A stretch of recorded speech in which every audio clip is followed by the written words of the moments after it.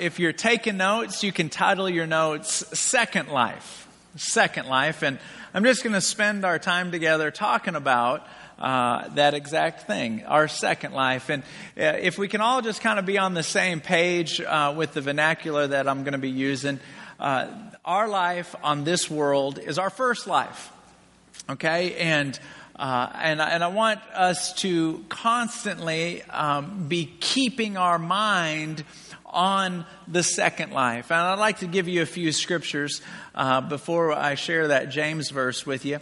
But I want you to write this down on your notes if you don't mind. What you believe in this first life determines where you will be in your second life. What you believe. Everybody say believe. Believe. You know, I have friends of mine that went to churches growing up, and they still go to churches now, and they have this belief system that is not biblical, that you have to do a whole bunch of good things in order to go to heaven.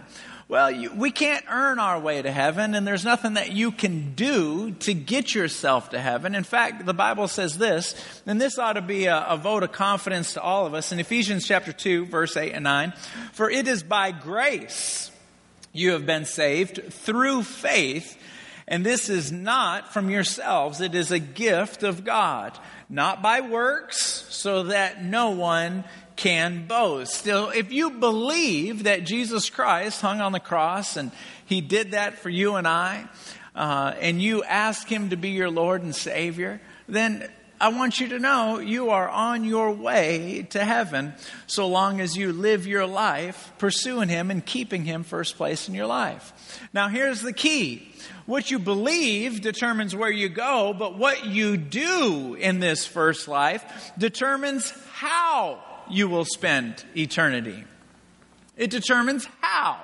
So I just want you to know, when we go to heaven, we're all not just thrown into heaven and we're all equal. We're not all equal in heaven. There's some of us are greater than others. There will be people that are greater than I am, and I will be greater than others, and so will you. And we know this because Jesus said so. He said it in Luke chapter 9, verse 48. He said this, for it is the one who is the least among you who is the greatest. Now, when I say the least, that has nothing to do with socioeconomics. It has everything to do with how you live your life. For people who live to serve people and to undergird people and put other people first, people who are first will be last in heaven. But people who are last, they choose to be last down here, will be first in heaven. Servants on earth are kings in heaven. Kings on earth are servants in heaven. It's how we live our life. I used to have a friend in high school. She was such a diligent girl. She had to have A's and B's, A's and B's, A's and B's. And I was just a solid 71 guy. I needed to have a 70 to play basketball, and so I just got a 71 just to give myself a little bit of cushion. And I remember one conversation I had with her. I leaned over and I said, you're going to make A's and B's and I'm going to make D's and we're going to sit next to each other in college. And we got there and I saw her and I was like, hi. And it just, all of us that graduated high school, we were all in the same English class. We had to take the same core classes. But when you get to heaven, we're not all equal. The least becomes the greatest. So how we live here is so incredibly important. How many of you remember your second grade teacher? Just raise your hand if you remember your second grade teacher. Wow. The first service was like, I don't even know if they were awake yet. But nevertheless, your second grade, how many of you had a crush on one of your teachers growing up? Anyone? I had a crush on Miss Crookham, my kindergarten teacher. I wonder where she is today. I bet you she's still pretty after all these years. I was crazy about her. Her name was the only thing that she needed to work on. Who gets named Crookham? What kind of name is it? Anyway, But anyway, I remember my second grade year just vaguely. And when we look back on our second grade, doesn't it seem like it was just like a second in our past? Our second grade year was 9 months. Well, some of you, it might have been 18 months, but it was 9 months. But it seems like it was just a second when we look back, doesn't it? That's exactly what our whole life is going to be whenever we get to heaven. We're going to look back on this world and it's just going to seem like a second. And if we're wise, we will live our life carrying our responsibilities, doing our due diligence, being responsible, working hard. And I want everyone here to enjoy the fruit of your labor. But everything on this life only determines where you're going to be and what you're going to do when you get there. Now, just so we don't make any mistakes, mentally, as we prepare to go to heaven, I just want you to know that when we get there, we're going to stand before God. And after we're already in heaven, this is the conversation that's going to take place. 2 Corinthians chapter 5, verse 10. For we must all stand before Christ to be judged. We will each receive whatever we deserve for the good or evil we have done. Now we're talking about actions in this earthly body. Now, in the Bible, it talks about receiving rewards. Can I just tell you, it's not just about getting a ruby or a gem in your crown. In the Bible, it talks about people being, if you're faithful with a little, you'll be responsible over much. In fact, in one story, it talks about how a man's reward was that he was to be a ruler over 10 cities in heaven. Now, I don't know what that means. I don't know how that works out. I don't know, but these are some major rewards. I've mentioned this before. When Satan got kicked out of heaven, he was the worship leader. I've read the Bible 1 billion times. And I don't see anywhere in the Bible where that position was replaced. So I have submitted my resume. I've asked the Lord, I would like to take his spot when I get to heaven.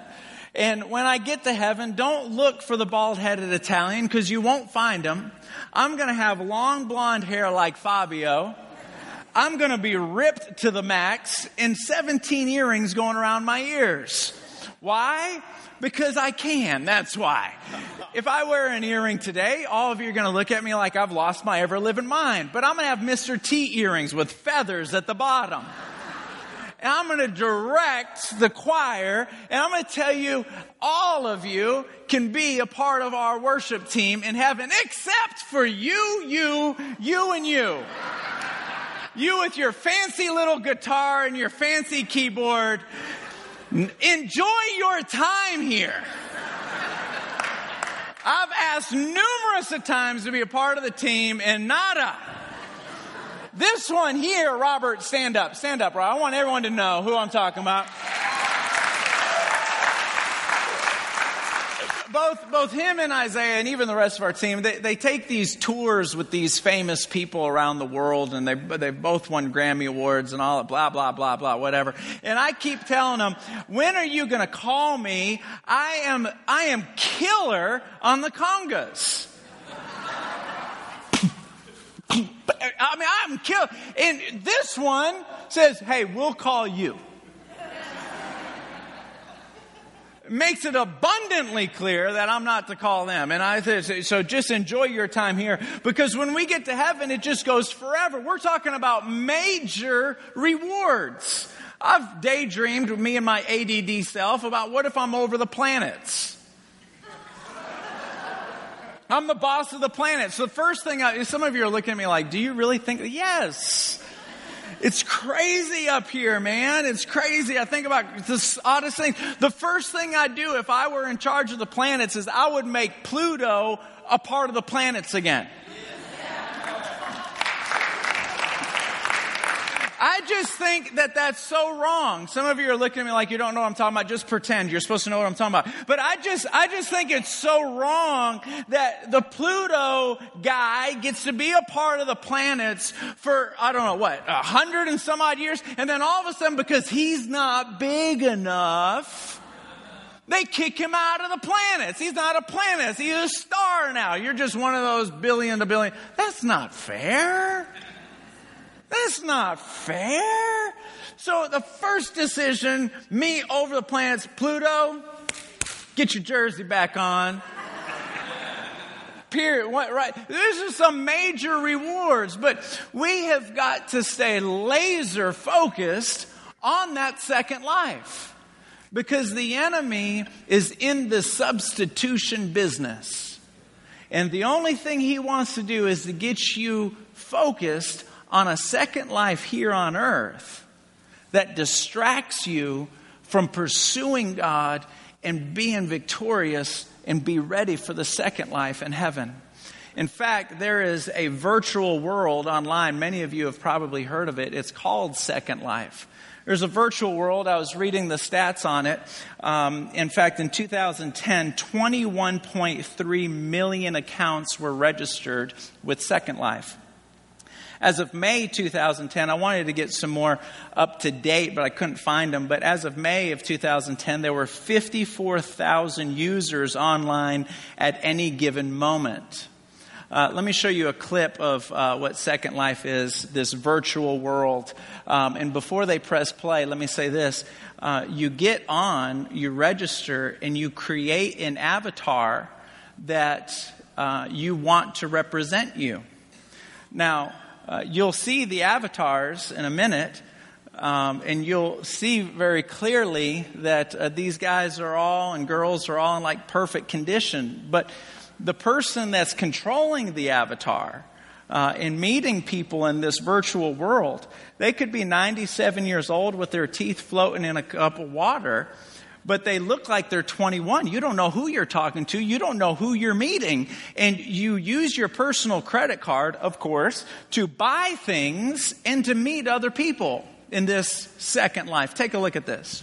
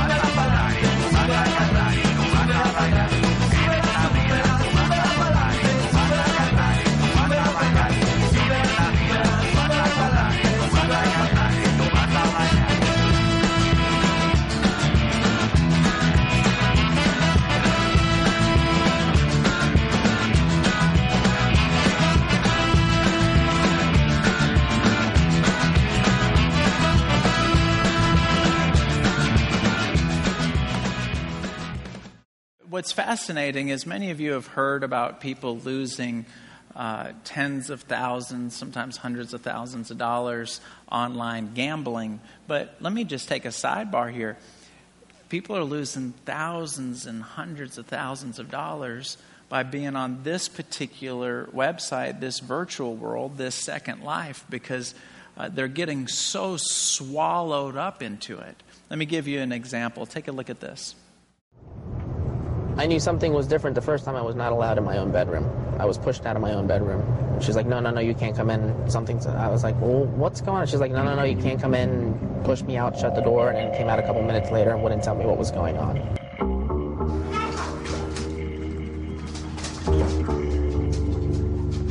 Since discovering Second Life 10 months ago, Lee's wife Carolyn has withdrawn to their bedroom where she spends up to 14 hours a day at the computer.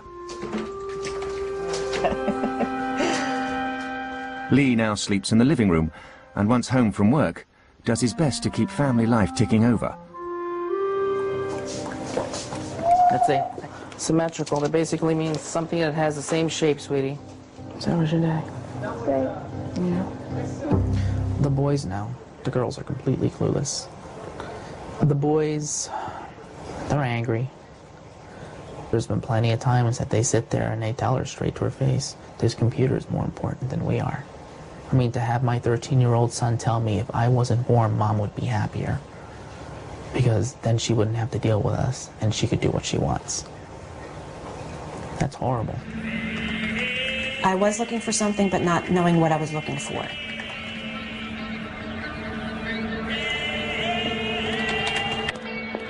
I thought, boy, this is just amazing. It seemed like there was just so many different things that could happen in there. It was like being reborn again. The possibilities were just endless.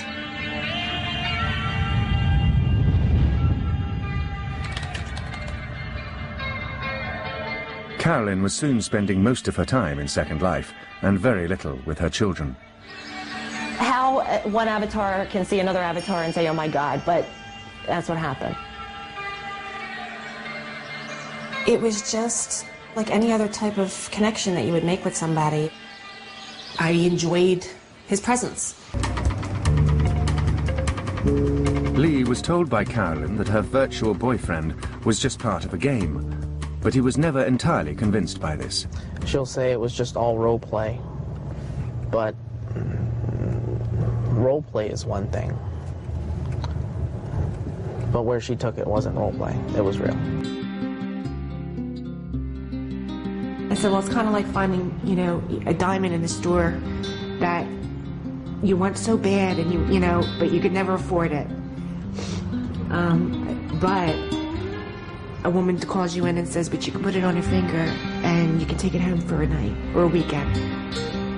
And I say it's better than nothing. I can't have the whole thing. I can't keep it, but I can have it for a little while.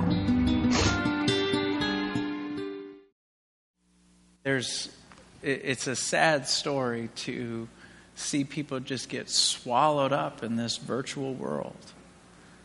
But what has arrested my attention is that I feel like all of us are capable of getting swallowed up in something that distracts us from the second life called eternity. There's a fine line between doing what you're responsible for, what you need to do to pay the bills, what you need to do, the menial tasks, and allowing it to become your life. Does that make sense? And I just want to spend the next few moments talking about what it looks like to take a spiritual responsibility, not only for yourself, but for your children, your spouse, your family. And every once in a while, the Lord will assign somebody to your life that is not in your family, but the Lord has assigned you to them to be responsible for them spiritually. And when you show up to heaven, they're showing up as well because of you.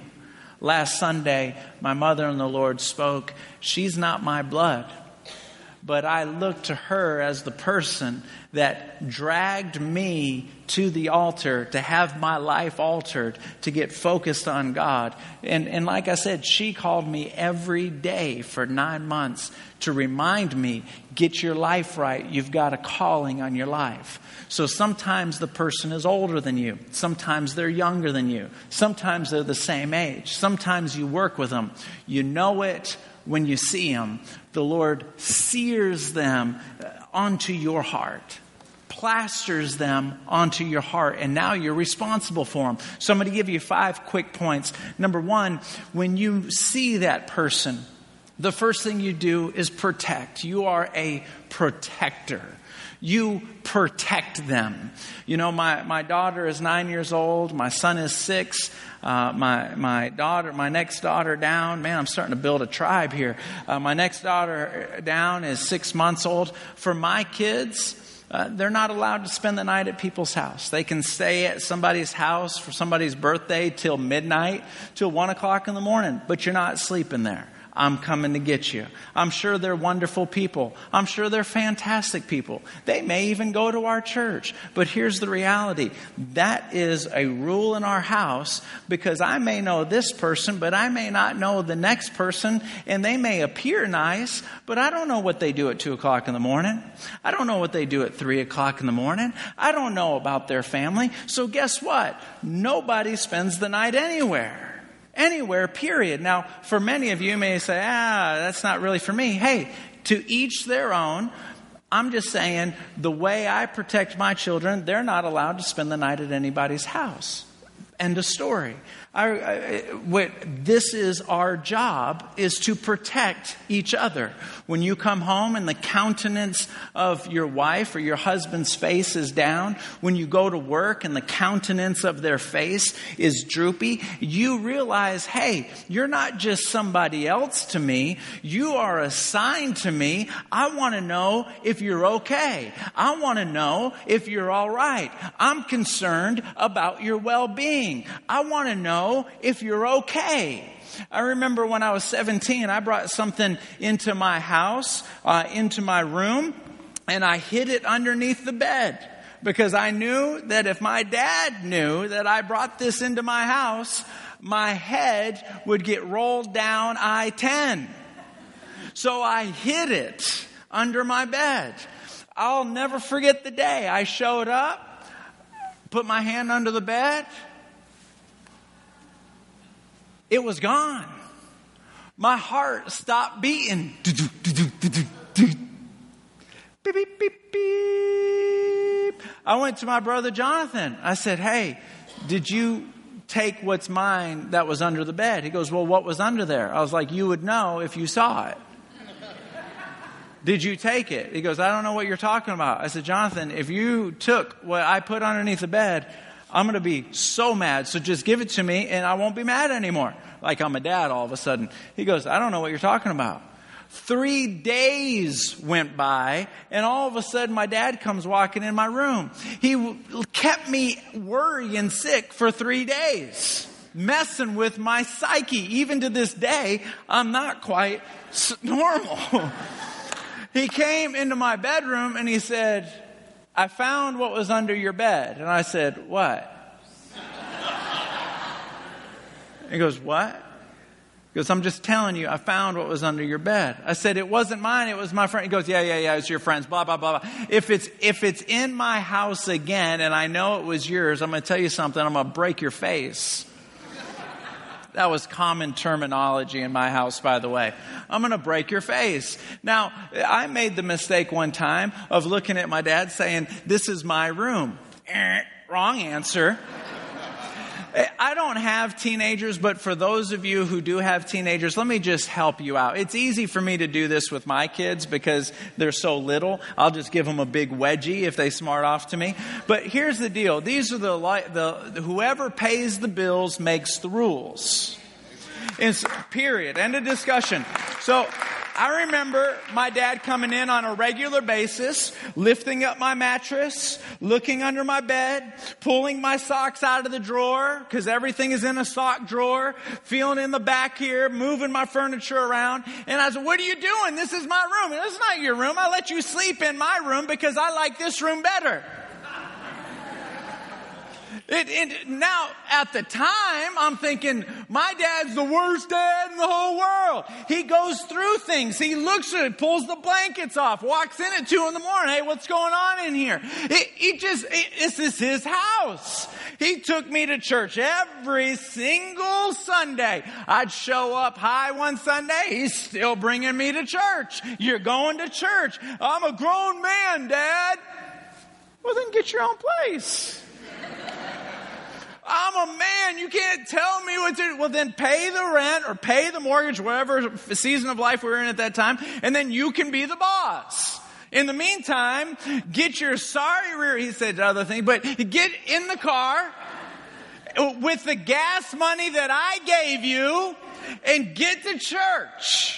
And he would drag me there. I thought about him this morning. I'm standing on the front row and I'm holding my daughter who's 6 months old. She's licking her hand and putting it on my face. And I'm sitting here thinking, this little girl is not going to know anything else. I've known many of you for years and years, and you keep bringing your kids to church, keep bringing them to church. I just want you to know you're raising your kid in a way that they don't know anything else. The only way they know is to go to church. That's all they know because that's all you've ever done with them. Some of you have just started bringing your kids to church. I just want you to know that this is all they're going to know. They're going to marry somebody else that believes just like you do. Does that make sense? And this is you being a protector. Number 2 is you're a provider. You are constantly taking inventory of the people that you know you're responsible for, and you're providing for them. Sometimes it's financial, but most often it's way more than that. If they're not doing well, you're not doing well. Because spiritually, you are in tune with them, and you're going to make sure that whatever they're going through, they're not going to go through it alone. You're going to stand before God and you say, you trusted me with 12 people. 3 of them were in my family and the rest were not. And I just want you to know, here they all are. I wasn't perfect. I slipped, my tongue slipped a lot, especially when people waved at me with one finger on the highway. It slipped often. But here's the reality. You trusted me. This is what we do in order to be completely prepared for the second life that's going to last forever and ever and ever, is we prioritize only the eternal above everything else. I am fully aware of reality. We work 40 hours a week. Some of you, your commute, just add another 20 hours on top of that. Things demand our time. Things demand our attention. But they cannot have our heart. It cannot have our spirit. Number 3 is a provider. Protector, provider, and then a promoter. Promoter. You know, when God looked down at Jesus when he was baptized, he said, "This is my son in whom I'm well pleased." Do you know fathers don't compete with their sons? You ever notice that? If you talk to a good dad wants his son to have a bigger house than him, have a nicer car than him. Raise your hand, dads, if you're right. You want your son to make more money than you. You want your son to have hair when they grow up. I forgot you guys were here. Sorry. You want your son to have all the things you didn't have, and all the things that you have, they have a better version of it. This is what spiritual fathers do. This is what spiritual moms do. When Jeannie was here last Sunday, raise your hand if you were here last Sunday and you got to hear her speak. Did she not kill it or what? Did she kill it? Well, absolutely. She was a pastor's wife when she was interning me in Rockford, Illinois, and the worship there was just one notch above trash. From a distance, it sounded like a toilet was being flushed. It just was not that good. And I'm standing on the front row last Sunday, and our team starts singing, our team starts worshiping, and she starts slapping my arm. She goes, it's vanilla, Frankie. It's vanilla. It's just so good. It's so perfect. It's perfect. And I'm looking at her and I'm thinking, you are so happy for me as your son, because you were a pastor's wife for 45 years and you never had this, but you're happy that I have it. This is what Father knew. And let me say this. Some of you will spiritually care and be spiritually responsible for people that are older than you. See, age has nothing to do with spiritually adopting people. David was a child and acted like a man. In the Bible, Saul was a man and acted like a child. It has everything to do with the seriousness and the urgency that you take being responsible for that person.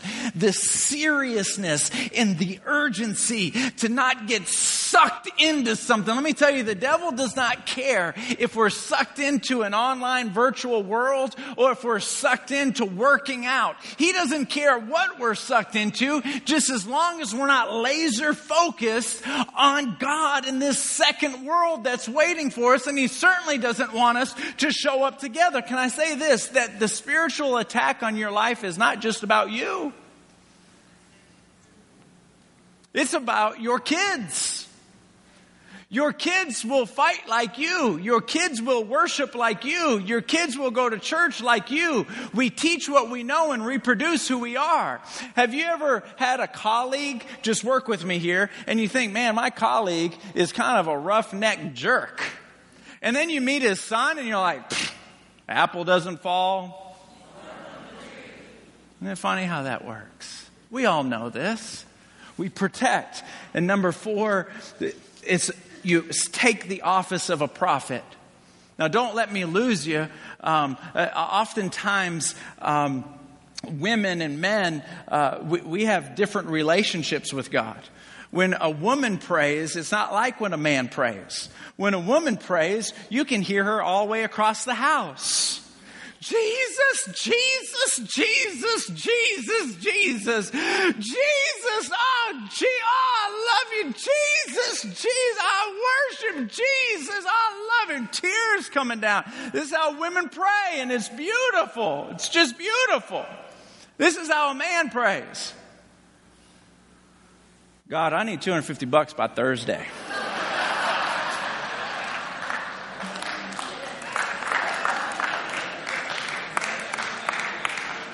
Are you with me, guys? I need it by Thursday. It's just as sincere. It's just from the heart. It's just completely different. Do you know what I'm saying? And here's the reality. There's a priest mode that all of us have got to step into. We got to step into it. We're kings and priests in the kingdom of God. And there's this, when you're in a prophetic mode, when you begin to speak things as if they were, though they may not be. And sometimes we prophesy things as if they were, though they may not be, and it takes fruit, it takes existence, and we back up and we go, oh my goodness, I'm the one that spoke that into existence. Let me stay on the positive side. I'm a part of this. My son plays t-ball. And most of all the parents are just like me. And we're just like, cheer like our son is Babe Ruth. Yeah! Woo! Yeah! My son will miss the ball by 12 inches. And I'll go, you were so close! You were so close! His next at bat, I'm like, man, tap it out, tap it out. You're going to hit it over the fence. It's going to break car windows. His dad, it says 300 out there. Don't worry about that. I know it's 300, but you've been eating and sleeping, and that's what makes strong people. You're going to smash that ball. Okay. Yes! We speak, we just prophesy into each other's life. Prophecy, don't make it more spiritual than what it really is. It's speaking things as if they were, though they may not be. When you spiritually adopt people, you begin to speak into their life. Son, you're going to be greater than me. You're going to be smarter than me. You're going to have, I tell my kids all the time, everyone who sees you will like you. Everyone who sees you will like you. I've said this before. I pray that over this church all the time. Lord, I don't know where they're at, and I don't know where they're working, but wherever they are, wherever Celebration Church is, everyone who sees them will like them in Jesus' name. And those of you who are in sales, you owe me so big. But I pray that over you. It's just speaking it. And this, my friends, the more we do that, the more we focus in on that second life, so that when the twinkling of an eye happens, the Bible says we're going to see the Lord in a twinkle. Nobody knows when it's going to happen. We're ready. And the people we brought are ready. Some of you might be with somebody in your life and you say, they are so far away from being where they should be. Don't tell them where they're at. Tell them where you believe they're going. Our grass last year or the year before, I can't remember, it was like so high you couldn't find our car. And I finally mowed it, and I came in the house, and Allie was like, man, honey, when you mow the grass, and you're just sweaty and hot looking. You're just so sexy.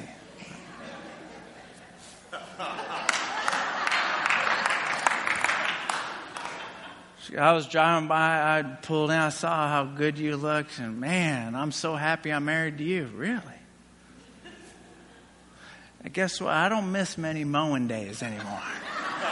I'm like holding the weed eater, like...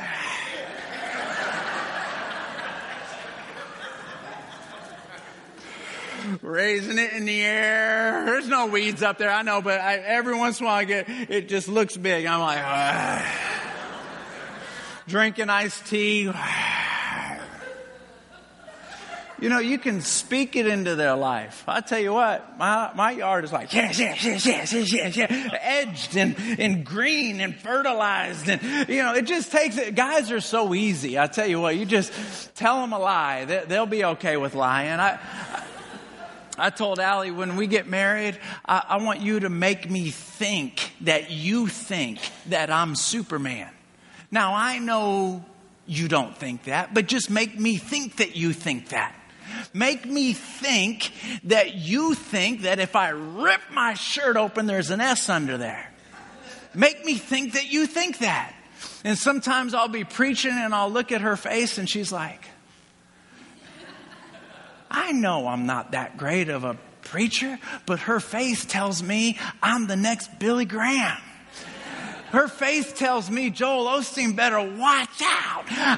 I'm right on your heels. You keep your Jerry curl, but I'm coming up at... But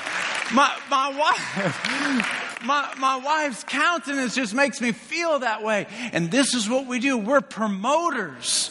We're promoters. This is what we do, not just with our kids, not just with our spouse, but to the person that God has tattooed, assigned to our heart. We're promoters, we prophesy, and then the last one is that we're priests. Priests pray. Never stop praying. Never ever. So I had the busiest day, I think it was last Thursday, and it wasn't supposed to be busy. Have you ever had one of those days? You wake up in the morning like, man, this is going to be an easy day. I got the hard stuff knocked out Monday, Tuesday. This is going to be an easy day. I think it was Thursday. It's blending together now. But I just got hammered. I had no idea how things just tailspun like that. So I realized that if I don't pray when I walk down a hallway, sometimes you just got to assign your hallways sanctuaries. Every time I'm in a hallway, I'm going to pray in my head and pray in my heart. You just say hallways are sanctuaries to me. Some days I wake up and I say cars are sanctuaries to me because my meetings will all be out of house. So I'll go like 3 lunches in one day. Every time I get in my car is a sanctuary. No phone, no radio. Sometimes bathrooms are sanctuaries. This is what we do. We protect. We provide. We promote. We prophesy. We're priests. I'm going to close with this last thought. Joshua was married to a girl named Rachel. And Rachel delivered a baby. And in the process of delivering this baby, she died. He was crazy about Rachel. He went back there and the midwife said, she named him Benoni. And Benoni means son of my distress. His eyes, no doubt, filled up with water. And he said, no. This is not son of my distress. We're calling him Benjamin, son of my right hand. I am not for the rest of his life going to call him the season of distress, the son of distress. That is not what I'm going to call him for the rest of his life. In fact, I'm going to call him son of my right hand. So every time he called his name, Benjamin, the only thing he heard was, I'm my dad's right hand. I'm my dad's right hand. I'm my dad's right hand. Benjamin! I'm my dad's right hand. And wouldn't you know that all the tribes of Israel came out of Benjamin. All the kings of Israel came out of Benjamin. There's something about just speaking it into existence. And you keep on calling it and you keep on speaking it. And what you'll find is you'll have one good hour and then you'll have one good day. And then one day will come up with one good week. And one good week will turn into one good year. And yeah, you'll trip and you'll make mistakes and you'll say things you wish you didn't say. But you just get right back and stay focused. And when that second life starts, when eternity begins, and you look back on this world just like we just remembered our second grade year, you'll back up and you'll say, Lord, here I am. And I brought everybody that you entrusted me with.